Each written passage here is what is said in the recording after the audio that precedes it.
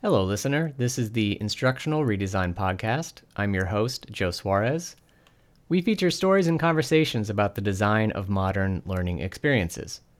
In this episode, co-host Kara North and I chatted with experienced L&D practitioner and business owner, Jack Hutchinson.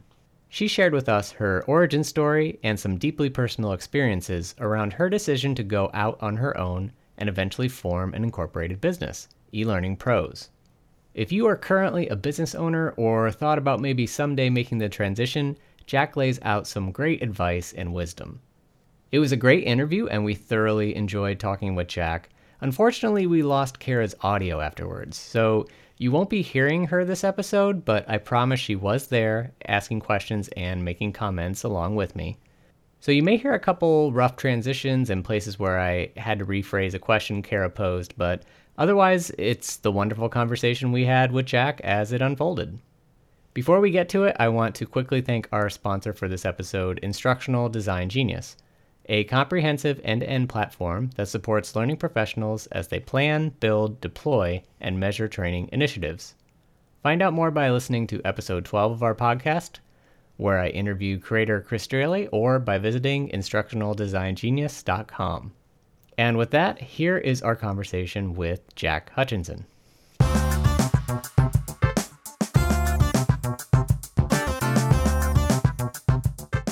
A long time ago, there was a company called ExecuTrain, and I was an ExecuTrain instructor for Microsoft Office applications, and that is how I got into teaching adults.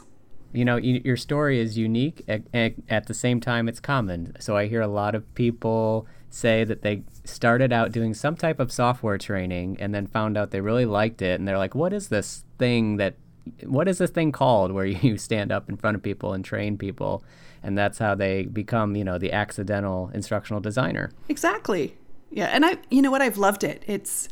There was no turning back after my first class, because being able to see those light bulb moments, right, where the student's like, oh yeah, I finally get this. Oh yeah, it's compared to this, or oh yeah, this is great. Thanks for this. I can use this tip, or and even if I had, and some classes weren't great, not every class is a wonderful class, but you have those classes where at the end someone comes up, and even if it's one little tip, and they say, that tip is going to save me so much time. Thank you. That makes the class, that makes the day. Everything else just, it's just wonderful. Right. So you're doing some software training, and then what happens after that? What happens after that?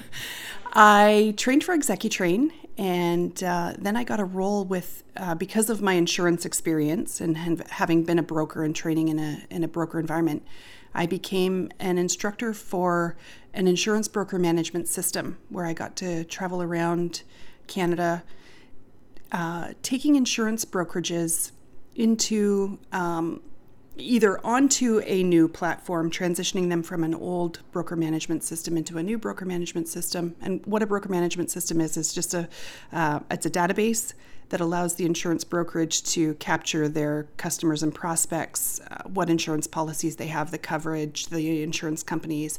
But it's also a financial system, so it manages all of the billing. And so I got to travel across Canada helping insurance brokerages adopt this new software. And from there, I actually got offered a role with an insurance brokerage to be their support person. So this was kind of, for me, a transition from just being a stand-up instructor and a technology enthusiast, because I've been a technology enthusiast for a very long time. But it allowed me to really own the software and own the teaching and really help that brokerage stand out from all the rest. At the same time, I was considering going out on my own way back then. This is a long, long time ago. So we're going to say my daughter would have been, so this would have been 1998, 99 maybe. And I was already considering going out on my own then to support businesses and to make sure that, other businesses that were using broker management systems and using Microsoft Office could look at how to adopt paperless. At that time, paperless in insurance was really big. I didn't think forward. I wasn't thinking about, well, what happens once they've all adopted Microsoft Office and everybody knows what they're doing? What happens when, the industry changes, or what happens when the next system comes out and I don't know what it is? I didn't think about those things. I only thought about, well, I can do this now, and I don't have to report to anyone. I can do it on my own time. I can be home. I can pick up my daughter from school. And to me, it was a win. My second go round, however, completely different. I really wanted to bring something to the insurance industry that I felt was missing. And so I made the leap. I went out on my own, and I had a couple of really great clients that I had worked with previously as the software trainer for the broker management system, who had me back repeatedly to help them do multiple things. And I had a great time, and I made good money, and I got to speak at a couple of insurance industry conferences about technology implementations, and that was really cool.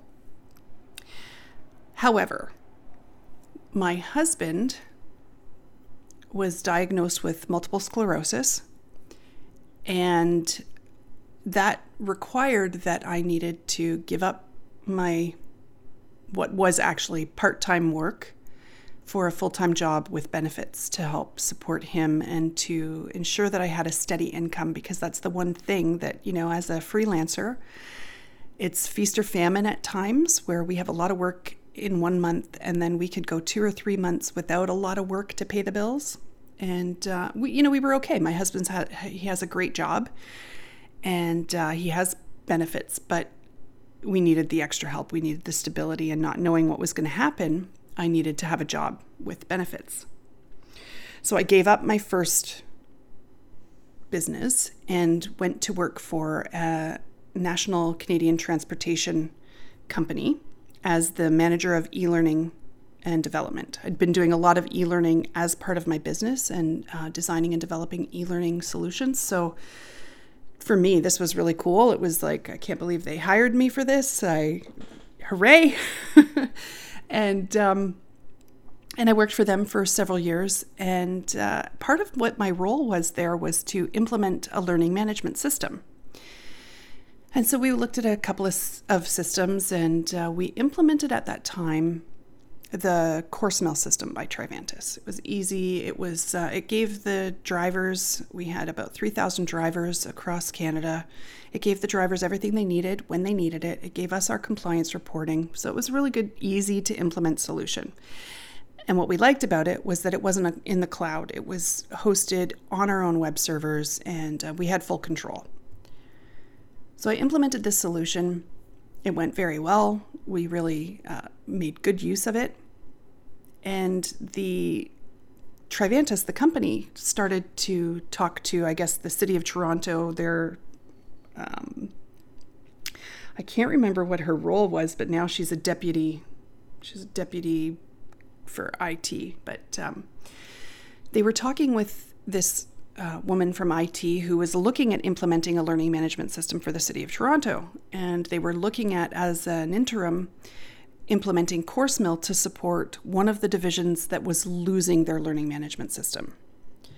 So the Toronto Fire Services was with a company that was shutting down, and they needed this learning because it's absolutely critical to the ongoing business practice for Toronto Fire, that they have to be continuously trained, and it's a safety concern for the citizens and visitors to Toronto. So they called me and asked me what was my experience like using CourseMill, and how did I like it, and what were the benefits, and wanted to know all about my experience implementing this learning management system. And then for several weeks in a row, contacted me throughout my day at my day job to come and interview for this position on a project to implement a learning management system for the city.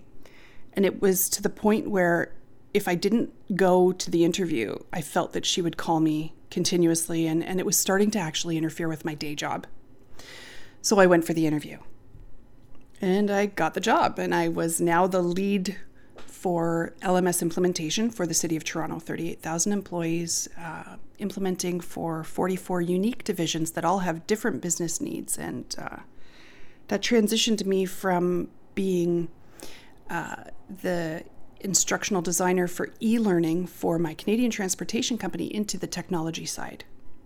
That's where I was. Now, I mentioned that it was kind of like I look at it as two unique decisions of going out on my own. The first was, I recognized there was a need in the industry to fill a void.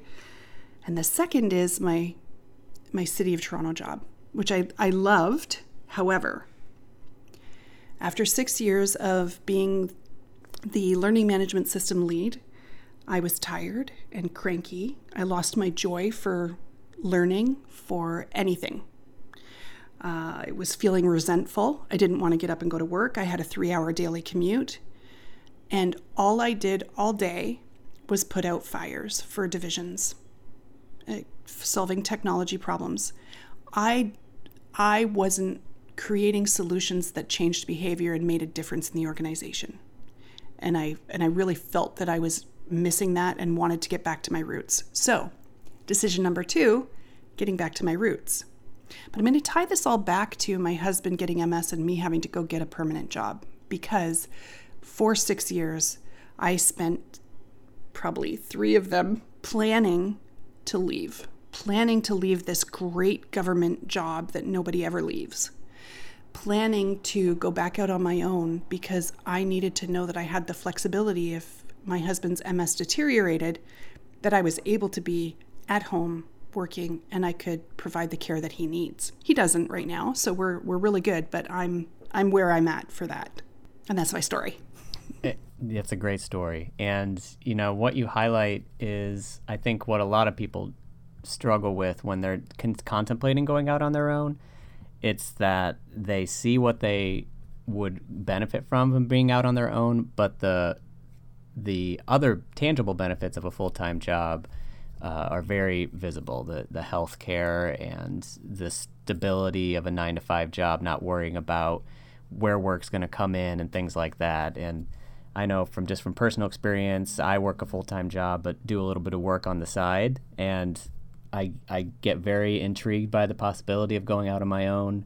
But supporting a family, wife and kids, it's just not feasible right now. So for me, full-time work always comes first, and where I can squeeze it in, I do a little bit of side work. But for you, let's talk about, now that you're on your own, what do you find most rewarding about consulting now? I love giving my clients a solution that they weren't expecting, but that meets their needs and that they can glow about. I like stretching myself and accomplishing things for my clients that I didn't think that maybe I would be able to do. And a lot of that is thanks to my extended network. What I find challenging, though, about being out on my own, I think I find more challenges than I do rewards. I mean, I love being at my house. I love enjoying my country property. I love that, if I want to get up at 5:30 in the morning and come up to the office and work, I can do that. If I want to sleep in until 7, I can do that. So there are lots of benefits. I can go and have coffee if I choose to with a friend, or I could go have lunch, whatever. But the challenges really are, I've worked for myself for a long time, and I still have challenges. So I don't think the challenges ever go away, but my biggest challenge is shutting off at the end of the day and saying, okay, I've worked my 9 hours. I'm going to go down. I'm going to have dinner. I'm going to enjoy my evening with my husband and play a little video game or something, watch the ball game, do whatever. But I still can't shut off. I'm always thinking about work. And I work a lot on weekends still too. So that's a challenge. That is challenging. Do you have any tips or tricks that you use to try and shut that off? Well, the biggest thing is I moved my office to a room up in our upstairs of our home so that I actually physically have to leave the environment. And it's almost like I can close the door and not come back upstairs. And if I do tend to come upstairs, my husband's like, where are you going? What are you doing? How long are you going to be? So he's getting good at keeping track of me. But tips that I would use would be scheduling things outside so that you can get away, you can do things. Going out with my girlfriends, scheduling a phone call or a web chat with my daughter who's in another city, and just making sure that I do these other things. I also do a lot of my professional development, reading books, reading blogs, research before and after work. So although it's work related, it allows me to shut off the actual work that has to get done, the billable work, and allows me to continue to feel as though I'm working, although I'm not. So that's my way around it, I think. We used to get up at 4:30 in the morning, and I used to leave my house at 5:15, be on a train at 6 o'clock, and be at my desk at 7. I get up now at 5:30. I have my coffee, do some reading, catch up on Twitter, and I'm at my office by 20 after 6. So I'm upstairs with, having had breakfast, usually showered, come up here and I'm here at 6. I work all day. and work for me is billable work, research, and then networking, because networking is such a huge component of being on our own. For my first few months, it really didn't look any different than what my day looked like normally, because like Joe, I was working my permanent full-time job, but I also had a lot of project work that I was doing on the side. And I kind of want to tie this back to the how did you know it was time to go out on your own question. One of the things that I did was I said I can't actually put in my letter of resignation to my permanent full-time job until I'm clearing the same amount invoiced billed work as what I bring home from my job. And so I was working pretty much the equivalent of 2 full-time jobs. Now I feel as though I'm working less, but my days really, they consist of finding billable work, doing billable work, researching, networking, keeping myself up to speed on what's happening in the L&D industry, because being on our own, we don't have colleagues to talk to. So it's really important for us to find places where we can talk about what's happening in L&D so that, we can keep up with what everybody else is doing and where the industry is headed. So that's my day. Yeah, so let's talk about that. Like, what places or tools do you use to stay connected with other professionals? Twitter. I love Twitter. I so love Twitter. Twitter is definitely one of my places to go to be connected to people and get answers to questions that I can't answer. And every once in a while, I feel as though I can contribute to someone's challenge. LinkedIn is also a great place to go and find people who are struggling with some of the same things and building relationships. I use LinkedIn more for the business side than the solve a L&D problem. I absolutely love the TLD cast that's every day at 11 o'clock Eastern.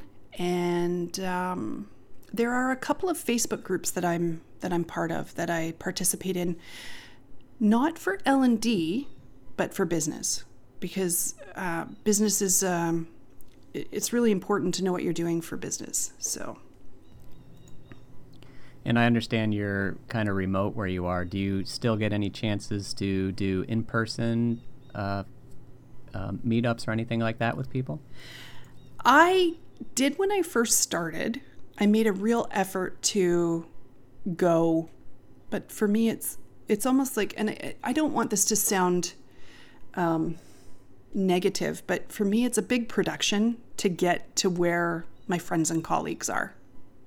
It is a 3-hour commute for me to get downtown. So if I wanted to go and see someone, I'm traveling for 3 hours there and back, 90 minutes there, 90 minutes home.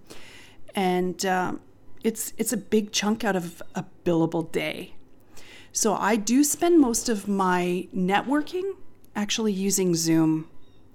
I'll set up a coffee chat and actually will turn off what I'm doing. It will only be Zoom that's open. I shut my email. I turn off all my web browsers except for my Zoom window, and I will have a conversation with one or more people to talk through, whether it's L&D or whether it's business, and meet that way. So for me, I'm more virtual than I am in person, but I do love in-person events, and I try to attend. But again, where I'm located, it's very difficult for me to get to events just because of the travel time. At this point, Kara asked a great question. What are the top 3 skills an L&D professional needs to make it on their own? The discipline to get up and go downstairs. The discipline to work on a project only during project hours, or the discipline to get a project done when it needs to get done, knowing that we could potentially be in feast or famine. So I think that's one thing that someone said, oh, you need a lot of discipline to work for yourself. And I'm like, no, I don't. What are you talking about? But you do. You really do need to have a lot of discipline. And I think if I was to be mentoring someone who wants to do this and be out on their own, it would be, everybody suffers from imposter syndrome, and it's okay, but you're not an imposter, and you do know your stuff, and it is okay to tout your wares. And the other thing would be, and I really struggle with this, one of my former bosses said when he heard that I was going out on my own, he's like, well, I don't know. You really take things personally. I don't think self-employment's for you. And I do. I take things personally. It used to be that if someone didn't answer my email, I was a terrible person. And so it's okay to take things personally and to have your heart in what you do, but get over that. Don't take it personally. There's no slight against you most of the time, that if somebody doesn't respond to you, it's because they're busy. And I have found now the shoe is on the other foot, where people are emailing me and I'm so busy right now, it's taking me a day or two to get back to them. And so I see now, having been here, that, I can't take things personally. I shouldn't take things personally. And so those are 3 things I would leave someone with is discipline, you're not an imposter, and don't take things personally. Here, Kara asked Jack, what advice would you give to somebody thinking about entering the consulting world?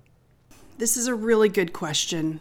Honestly, it's a really hard question to answer, because I think it depends on whether someone wants to be a freelancer, which means all it is Jack Hutchinson doing work for somebody, or whether they want to turn that into a business where the business is doing the work and the business pays the person, me. Because it's a little bit different skill set, I think, that needs to be developed for either of those. And I happen to have just transitioned in the last 18 months from being the freelancer into being an incorporated business, where now my business pays me. Instead of, I'm going to invoice somebody, they're going to send me a check and it's going to be in my name and I can cash it and it can go in my bank account. So I think if somebody is considering going out freelance, you need to decide, are you going to be the business, or is the business going to pay you as an employee? You need to understand networking. Absolutely, Kara. I think for me, it's the biggest thing. Understanding networking and making use of it. Because if you don't have an opportunity for projects, you might as well go back to corporate. And without networking and without having a list of potential projects, or knowing where to find those projects, there's no point in being a freelancer. you need to understand accounting and you need to understand your tax laws. So for me, if you don't have an understanding of how much money you need to be setting aside from what you're invoicing your clients so that you can be a good legal, law-abiding citizen, it can be very challenging. The worst thing that can happen, and it didn't happen to me, but it has happened to others, is that you don't set aside the money, and the next thing you know, you go to do your taxes and you owe a whole bunch of income tax. So, be prepared for that. Be a good accountant. And for both of them, I think you need to, the third thing would be to manage projects, be able to manage multiple projects, because even accounting can be looked at as a project. Oh, I have to do this project work on Fridays, and that's what I do Fridays, and organizing your time. So if you're looking to be a company that pays yourself, you can outsource the accounting. So you don't need to be an accountant, but you probably should understand accounting and should know the position of your business. And being able to engage in sales conversations, to be able to close that sale, would be the third skill that you would need for being a business versus being a freelancer. So I think there's like 4 skills there that one of them doesn't overlap. So much of what you're describing is the other side of being your own boss, right? So a lot of people say, I want to go out and be on my own so I can be my own boss, meaning they don't want someone telling them what to do. They want to be the decision maker. But along with that comes everything you're talking about, the knowing tax laws and doing accounting and being a project manager and the marketer and everything else that goes along with, owning a business and going out on your own. Yeah, we wear a lot of hats, right? So certainly. Freelancer or business, you wear a lot of hats. Yep. And I think it's just a personality thing. As much as people would like to not be told what to do, at the end of the day, a lot of people just it's a better role for them to just be part of an organization. Mm-hmm. Exactly. So you have a podcast called The Lounge Podcast. I do. And I have to confess, I love your podcast. I get excited when I see that you have a new episode posted. So we're not going to tell anyone that I didn't release yesterday's episode and that it's due to be released today? Hey, I don't notice what your release schedule is. I just see that there's something new posted and I get excited. I'm so glad you're listening. Thank you. Yeah, it's great. So tell us a little bit about how you got into that. Well, it was a long time ago. No, it actually was. It was about 3 years ago.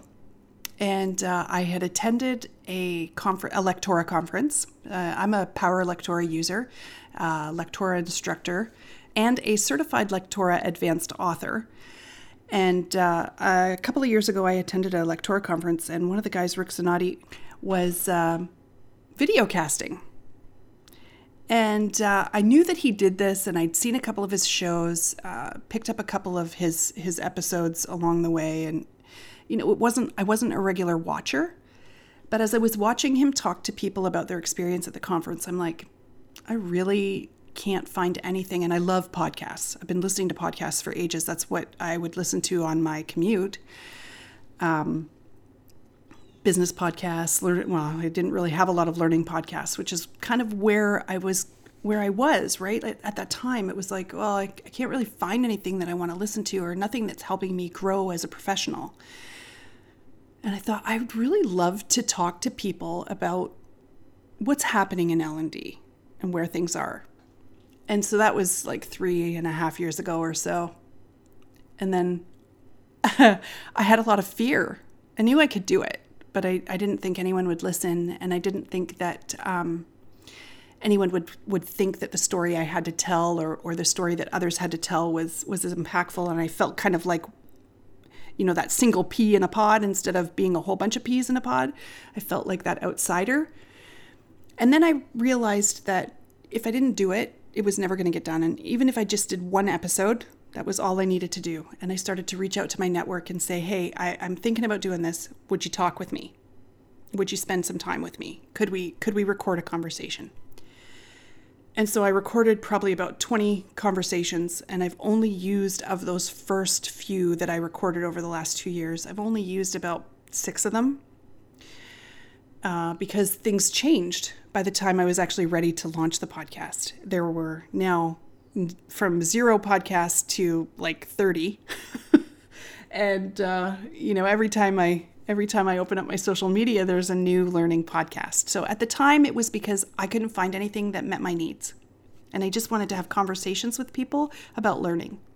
That's very cool. And we have a similar origin story that we've shared on previous episodes where basically I wasn't hearing the podcast I wanted to hear, so I decided to go out and do it. And there was a lot of hesitation between that and actually doing it, and finding Kara to be the co-host and help me out, it was a big deal. And here you are, you're out doing it solo, so it's very commendable. Well, you both know, because I love your podcast too. And you know how long it takes to find the guest, figure out what you're going to talk about, pre-meet, record, edit. It's a lot of time. And the last episode, it's only about a 40-minute episode, but it took me 3.5 hours to edit. So, it takes a lot of time, and there's a lot of love put into every episode. Yeah. And I've noticed that you can really go down rabbit holes as far as just how much time you want to put into it, and you need to just kind of say, okay, that's good enough type thing, so you can go on about your day. Yeah, exactly. Well, thank you so much for having me. You guys are so awesome. I love your podcast, and I love talking with you. People can find me on Twitter. My handle is @Jack, J-A-C, Hutchinson, Hutchinson. And they can find me on LinkedIn. Oh, and The Lounge Podcast. I guess I should say that. You can find me at theloungepodcast.com. Well, we hope you enjoyed our conversation with Jack as much as we did. Kara and I got to meet Jack in person shortly after this was recorded, and Kara has been lucky enough to catch her at a few conferences since then. She's a wonderful person, and I highly recommend her podcast, especially if you enjoy ours. Thanks again to today's show's sponsor, Instructional Design Genius. Kara will return next episode, where we interview another great Canadian L&D pro.